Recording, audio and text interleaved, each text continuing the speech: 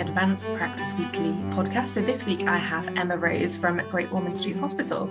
So this podcast is going to be a little bit different because we're hearing from someone in a slightly different profession than we're used to. So welcome, Emma. Can you introduce yourself, your role, and tell us a little bit about what you do? Well, thank you so much for having me. I am a radiographer and I work at Great Ormond Street Hospital, and I work in a department called Interventional Radiology.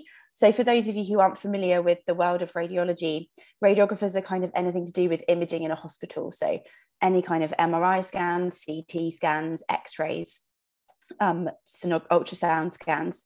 And I work in interventional, which is where we kind of use X-rays to guide some operations. So it's kind of a cross between operating theatre and a radiology department.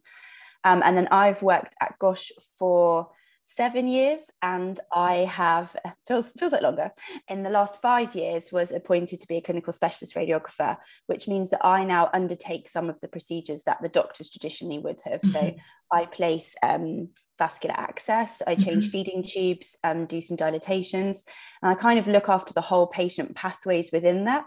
But that's principally my role, is to do the procedures rather than just doing the imaging for the procedures. Okay, so it's kind of the complete patient care episode all in one go. Yeah, so we look after the patient first thing in the morning. So we come in and we will check the operating list for that day, so which patients we're responsible for that day, and then we have to kind of look up their history, make sure that they're safe for the procedure, and then we go and meet them and we do the consent as well. So we're part of that whole pathway. So we go and take consent from the patient, answer any questions that they or their family might have, and then we come back and we lead the team brief. So we're kind of in charge of a multidisciplinary team for that day.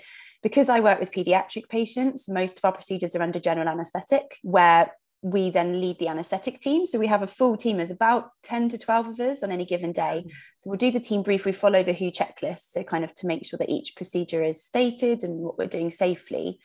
And then we proceed to then do the procedures for the patients. And then for a lot of them, we then have to go and see them at the end of the day, check that they're okay, make sure there's been no complications, and then send them on their way. Wonderful. It also sounds lovely because I think previously you perhaps would have different people doing different aspects of each of that bit, but what's really nice is for the patient and the patient journey is they have that same experienced clinician from start to end, and that just sounds so much better for the patient. Yeah, and for the awake patients that we do, so a lot of our feeding tube changes we can do awake, and it's tolerated very well even on the little kids. For those, the families have really appreciated that we're the people that they see regularly now, to the point where some of my loyal patients are hilarious. So I was on annual leave and one of the consultants did the tube change list, and then he sent me an email to say that one of the patients was furious that it wasn't me and where was Emma. And so for me that is one of my favorite parts of my job, actually, because as a radiographer, traditionally, when we're newly qualified radiographers, we tend to work in X-ray, and in that you meet a patient for maybe 5 minutes, maybe 10 minutes, sending on what X-ray they're having done, and you don't ever get that kind of patient bonding. And that's what we do is really important, and our skills lie in getting rapport quickly and gaining a patient's trust, but we don't ever have that kind of bonding that maybe nursing staff have on a ward. So I've really loved getting that better bonding with a patient and being able to really get to know them and know their families. It's really rewarding.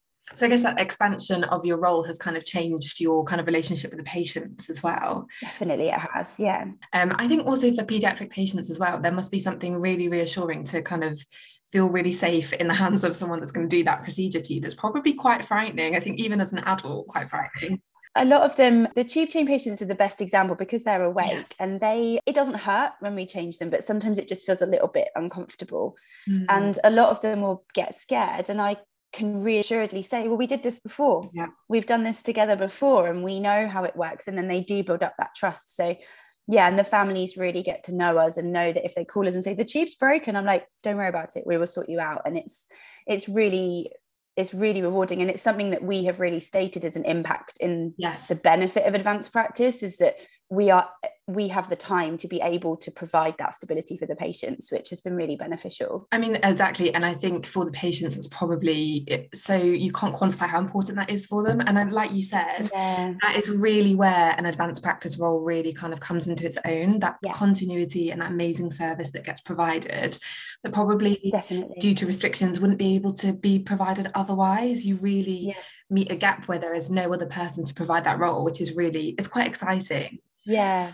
Yeah, it's been great. So obviously very different background to kind of what we're typically used to. So it'd just be great to hear about kind of how you work to the 4 pillars, like what kind of different things do you do and how your role might look like? So I think the clinical pillar is normally the easiest to define. It's we go and do clinical work. Now, that doesn't necessarily mean, though, hands-on with patients. Like there's a lot of what we're trying to term non-direct clinical care. So I this morning already have been looking at what patients need to come through. Are there any emails over the weekend? Is anyone tubes broken? And that still counts as clinical care. It's just that I'm sat on my laptop doing it rather than directly in front of the patient. So I think the clinical pillar is pretty given. And that for me tends to be 2 long days a week, roughly. And then I do what we would call a radiography day. So kind of back to my roots of doing the imaging. And that we believe ticks a few boxes with education and leadership. I think that the education pillar was, again, fairly straightforward to achieve once you've established in your clinical practice. I think you need to spend a period of time learning your clinical practice. And then when you get more comfortable with that, I think education comes naturally. So I do some lecturing at London South Bank University. So I'm a visiting fellow there. And I do some lecturing for that. So that's kind of influencing the new generation of radiographers. And at work, that's a given. So when I'm a radiographer, I am a senior member of staff.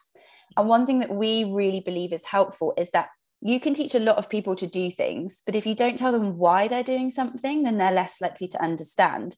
So we try and use my expertise as an operator, as someone doing the procedure, to then improve the imaging while we're doing the procedure, which benefits the patient. So we always kind of bring it back to the patient. We do something called collimating, which is where we just make the area of the X-ray smaller or bigger, depending on what we need to see. And that decreases or increases the radiation dose to the patient. So by explaining what I'm looking at as an operator, that can then help the radiographer understand how to keep the radiation dose down and benefit in the patient. So we do a lot of kind of teaching, sort of ad hoc rather than formal teaching. And then I think you kind of, as you get known in your role, I'm quite unique nationally. There's not really many other people that can do paediatric IR as a radiographer, but I think as a result, we get asked to speak at study days or at conferences or in webinars. And that's something that we've found really helpful to kind of share our model and to share, because what we want, and I guess exactly what you guys want, is an army of advanced practice people that can just rule the NHS and make it amazing. So the more we can do to kind of promote how successful we find it. And I think the fact that we're pediatrics really helps sell the cause almost, because I think even with doctors and with experienced centres that aren't specialist pediatric centres, if you say a 3-kilo baby, they all kind of shudder and couldn't imagine doing anything on a baby. But then we've got radiographers doing lines on newborns. So it's something that we really try and spread that message, that education, that it's entirely possible if you have the right support and training, but it's entirely possible. The pillar that I found the hardest to get my head around at first was the leadership pillar. And I think for a long time, I found it, I think I confused it with management. And I found that the distinction between management and leadership very difficult to work out at first. But as I've grown in my role, I've really come to understand that leadership is just about being visible and being a professional example, or kind of helping guide people. So I think leadership comes in a lot of my kind of extracurricular work. So I sit on committees. Now that kind of sits in the hospital. So I sit on the consent board within the hospital. Regionally, I sit in North Central London Advanced Practice Group, and then nationally, I'm on the Association of Paediatric Radiographers. So it's about showing examples and being able to influence and help at different levels. It's not.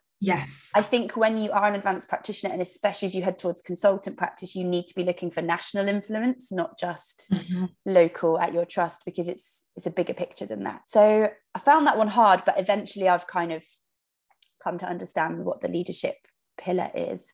And then research, again, from my knowledge, is probably the one that advanced practitioners find the hardest to find time for and to accomplish. Absolutely, you're definitely not alone. Yeah, and it is probably my weakest pillar, in all honesty. But I think that that's a lot of people hear the word research and think it means full funded projects, and it doesn't. It can just be an audit. It could be what I've been doing a lot of recently is supporting other people doing projects. So some of our nursing staff, and helping using my knowledge of what I've learned about research and qualitative, quantitative, all of those kind of trigger words, and helping them do an audit on how we do the checklist, or, you know, things like that. So I think I think the pillars overlap a lot. So that kind of covers education, leadership and research, just by helping one person. So I think they overlap a lot, but it's something that research, I think, is really important to try and make time for, because I think that's probably the neglected pillar for a lot of people, purely because of time constraints, if nothing else. Definitely. I think so. I mean, from understanding what you're saying there, it sounds like it takes a lot of different formats. And by the sounds of it, as you begin your kind of journey as an ACP, the 4 pillars looks quite different. And as you progress more into your role and kind of go towards a trajectory of consultant-led practice, what you're doing in those pillars also develops, and you feel more comfortable. And the same way as when you become newly qualified in your role, you know, the clinical feels terrifying, but actually once you've been doing it for a while, you advance and you find it a lot easier and you find your feet within it. So I guess by the sounds of it, you found your feet within those pillars. And I think it's really good to highlight that to people, that it doesn't have to be, like you say, you don't have to be doing a full funded research project to meet that pillar. But also, you don't have to be doing everything within it as well. Like actually supporting others meets both pillars to reach that. So I think it's a really good way of looking at it and seeing how other people work within their role. But I think it's really important, and also taking the time to reflect on it, to realize that you're probably achieving a lot more than you realize. Definitely. It's not until you have to do like an application for some funding or something that you're like, oh, I actually do quite a lot. Absolutely. And it's lovely to hear that you're representing at a national level as well, and kind of having that visibility, because I think it's really important knowing what scope of practice is out there for people, and just seeing and knowing what you're able to achieve. And like you say, things that other people would find really daunting and terrifying is really great for the profession and for others to see. So it's lovely to see you showcase that. So I'd love to hear about the breadth of your scope. So within your specialty of interventional radiology, so what kind of other things or areas are you aware of that radiographers are working in advanced practice roles? Sometimes you guys might have heard of an area in radiology called fluoroscopy, which is very common in adults and used in pediatrics as well, where they kind of do sort of what we would call barium studies. So looking at like having the video swallows, any kind of enema, that kind of imaging. And so IR and fluoroscopy kind of overlap because it's similar equipment really and similar idea. And a lot of radiographers lead that, especially in adults. There's a lot of radiographers that lead barium studies with fluoroscopy. And there's slightly different procedures in adults. So there's a lot of things that we don't really see in pediatrics, like nephrostomy changes. So a lot of adults will have regular nephrostomy changes. And that's something that a lot of radiographers do. There's actually a special interest group called the Extended Role Radiographers and Interventional Procedures, which is quite a mouthful, ERIP, we call it. And that's been a really great forum. I set it up about 2 years ago. It was just during COVID, I think. Because there's... Within radiography, generally, there's quite a lot of established areas of advanced practice. So reporting radiography is probably the most well-known one, where radiographers report on the x-rays that they have taken. And that's been really, there's lots of research behind that. There's lots of funding that's gone into studies for that. There's lots of very well-known reporting radiographers. One just got an MBE in the NEARS honours. Wow. So that's a very well-established pathway, as is breast work. So breast was one of the original places where radiography advanced practice took off. And that was radiographers that would do the mammogram, then they would have been trained to do the ultrasound, and then they would take the biopsy themselves. And it was to help improve patient flow. So to do the one-stop clinics where patients would be worried about something and they would go have their imaging, have a biopsy if they needed it, be sent home. And that really improved the patient pathway because it was a real bottleneck.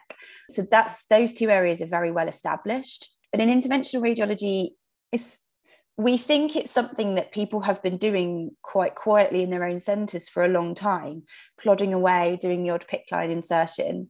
but there hasn't been a kind of formalized pathway like there is with reporting radiography. For reporting radiography, you go to uni, you do a PG cert, and then you can go away and report.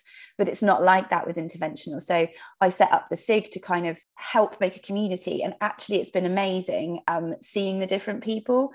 Building that up has opened my eyes to the different things people do. So another procedure that a lot of radiographers do in adult practice, which is not common in pediatrics, is ascites drainage.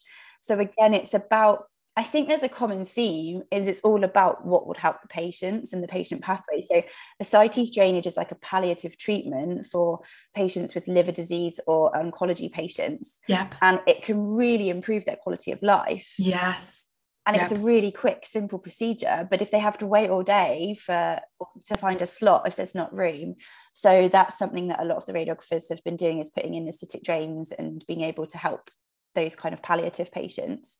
There's a real breadth across kind of, all the different specialities, which is really interesting. So I guess for people out there, it's that there might be an established pathway for you already in your kind of area radiography, or it might be that it's just beginning and developing, but that's not to say there's not room for advanced practice.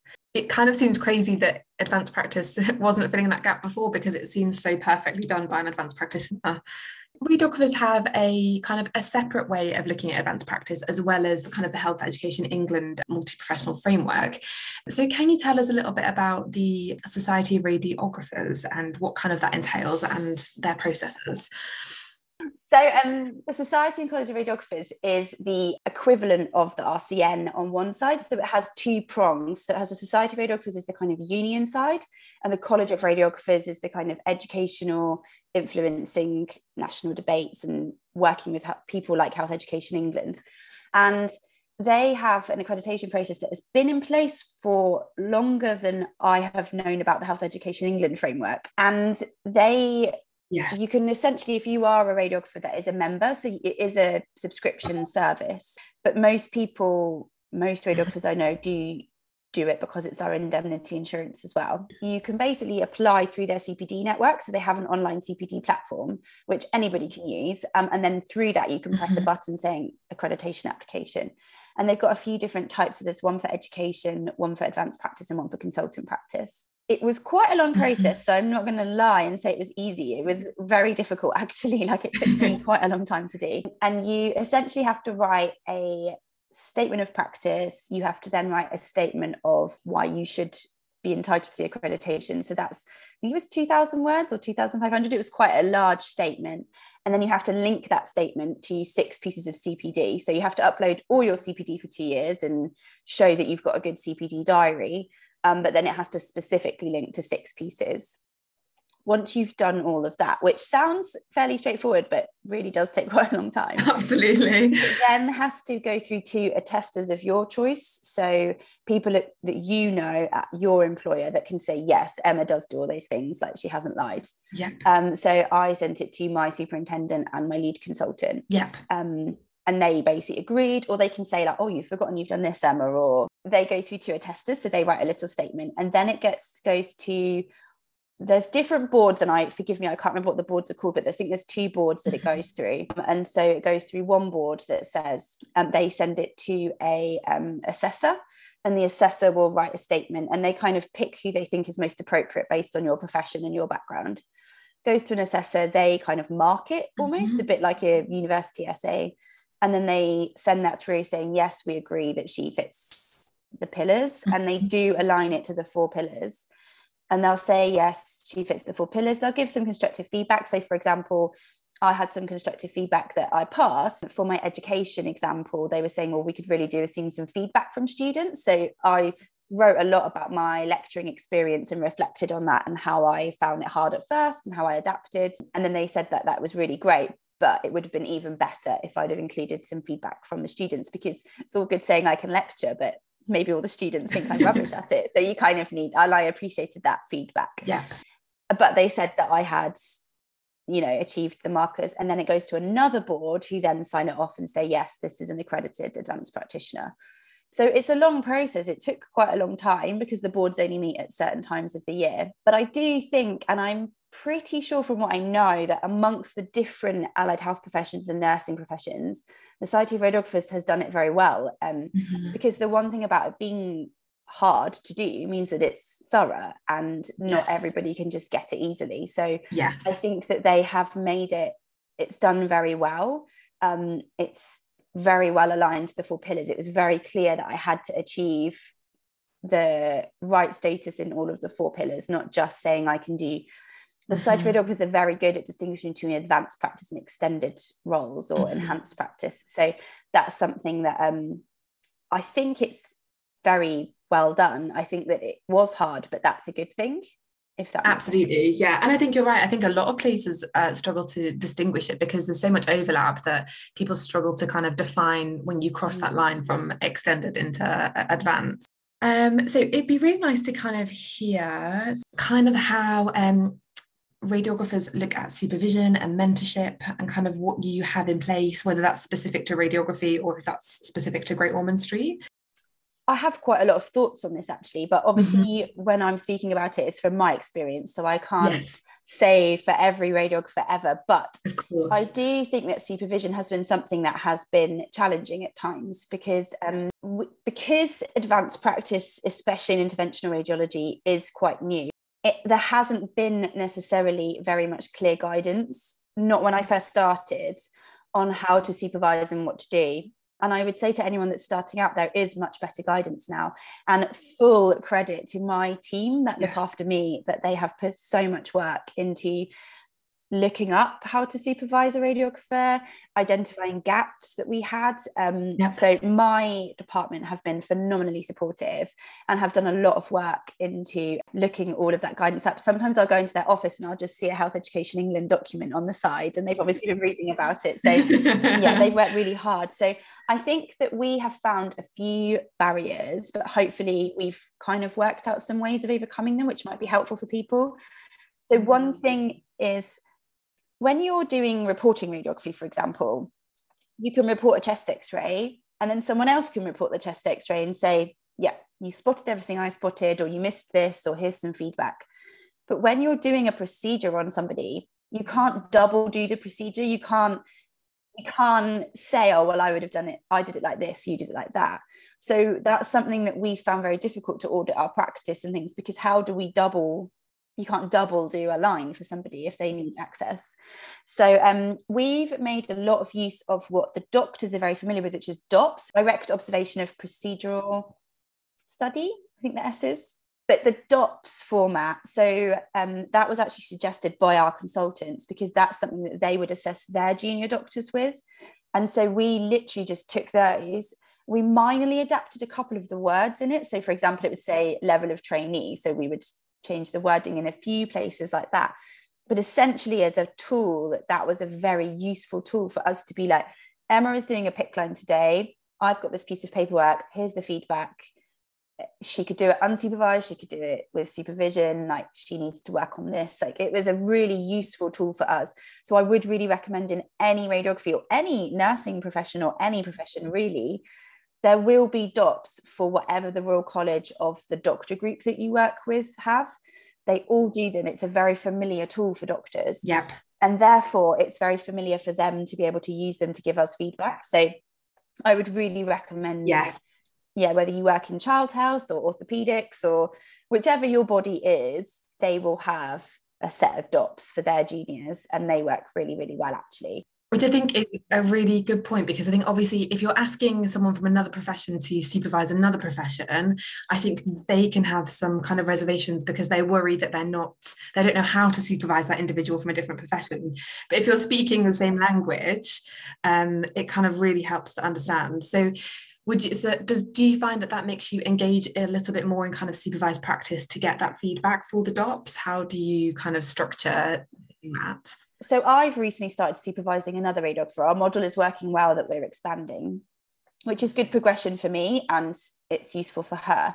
And so for her, because she's new, we sort of start with observing. So they'll come, they'll observe the procedure. Then it's kind of assisting. So they'll help do the procedure.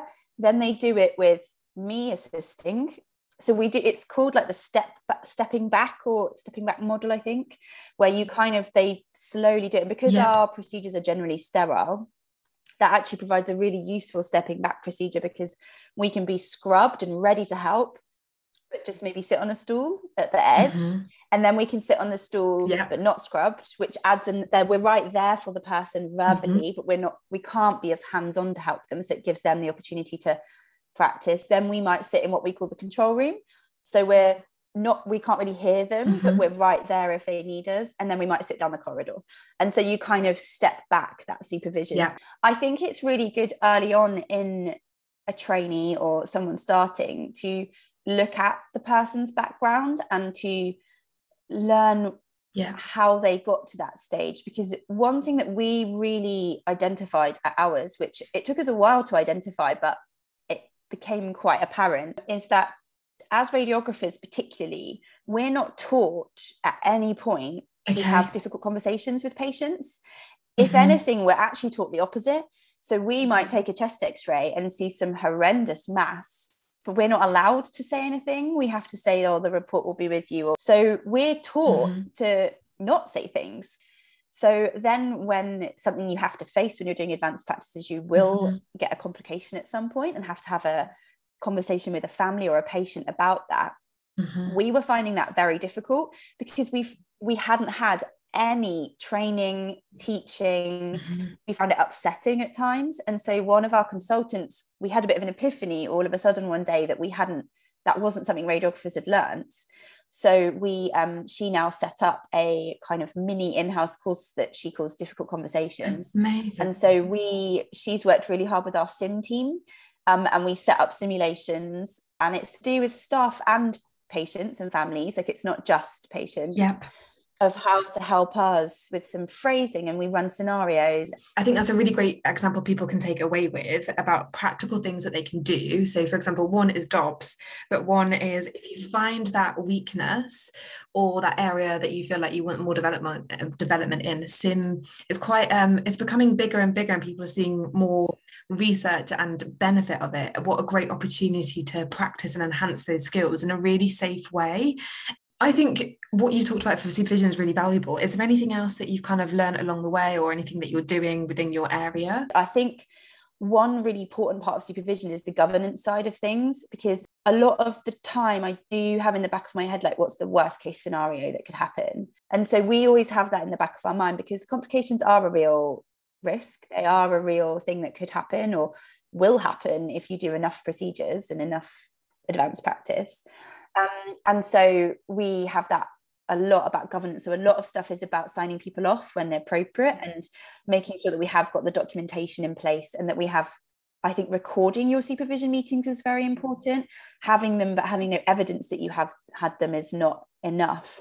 I think it can still be informal, go and have a coffee and have a chat about how people are, but you do need to then have, even if it's a paragraph of a quick meeting minute of saying, we met, this person has no problems, we're working on this, or, you know, I think that's very important as well. And I think the regular contact is the biggest take-home message I would give people. And I think, again, that's something that's so simple that everybody can take away to, you know, at least start or improve on their kind of supervision journey as well, isn't it? Can we just touch on, you were talking about a kind of like a community of practice that you started. What exactly is that, and what information could you give us? So that was through the Society of Radiographers. I just kind of realised that there was a gap really so they have special interest groups through the society, and I noticed that there was a bit of a gap, because I was sat being like, I can't be the only person that does this. And I think my managerial structure was asking me to do a job plan, and I was like, well, I don't know where to start. I need to ask someone else, but I don't know who to ask.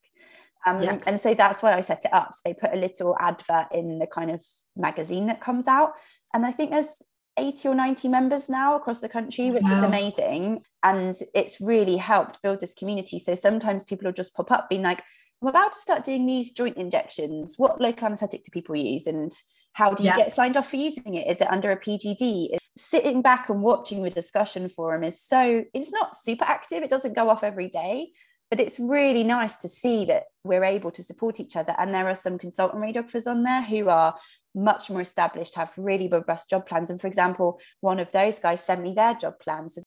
Practical tip. So I'd really advocate joining Twitter actually as well. I think it can be you can make a lot of networks, and you can learn. I've learned about study days before that I only found out via Twitter and things like that. So I would encourage people to join.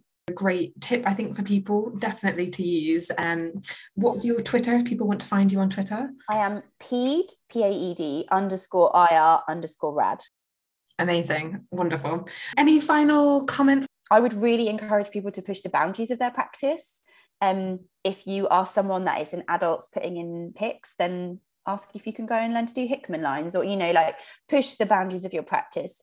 And if the people aren't sure, then say, well, there's people at Great Ormond Street doing this, like we can get in touch, share their models, like don't be afraid to get in touch with people, because people like me, I love it when people contact me. I'm always like, oh, it makes me feel nice and useful. So message people on Twitter, drop people emails, or even if you just message on Twitter saying, I'd love to ask you a question, what's your work email?